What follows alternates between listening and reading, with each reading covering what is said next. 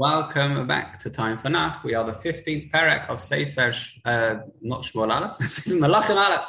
And we are told of the next generations of Rechavam and Yeravam. Rechavam was the king of Yehuda, Yeravam was the king of the other tribes, the 10 tribes. And we're told that Aviam became the king of Yehuda. Aviam, the Ralbag says, was the grandson of Avshalom, if you remember, the rebellious son of David HaMelech. He rules for 3 years. He doesn't follow in the way of Hashem. And Asa becomes the next king, and he reigns 41 years.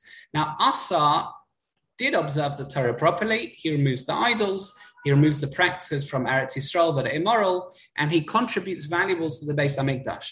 Now, Asa was fighting with Baasha, who's the king of Yisrael, and Baasha builds defenses in Ramah to isolate Yehuda. But Asa bribes the king of Aram to invade. Aram are invading unbelievably at the request of Yehuda. You see the civil war that we call an enemy to fight against one of us. This is shocking, causing Baasha to retreat from Ramah and therefore to stop building almost this prison-like structure around the kingdom. Asa dies, his son Yehoshaphat rules instead. And then we have an iteration or a listing of Baasha's history. Nadav, son of Yeravam, was king of Israel for 2 years. He also doesn't follow in the way of Hashem, and Baasha has him killed and eradicates all of Yeravam's descendants. Do you remember this is a promise Hashem had made?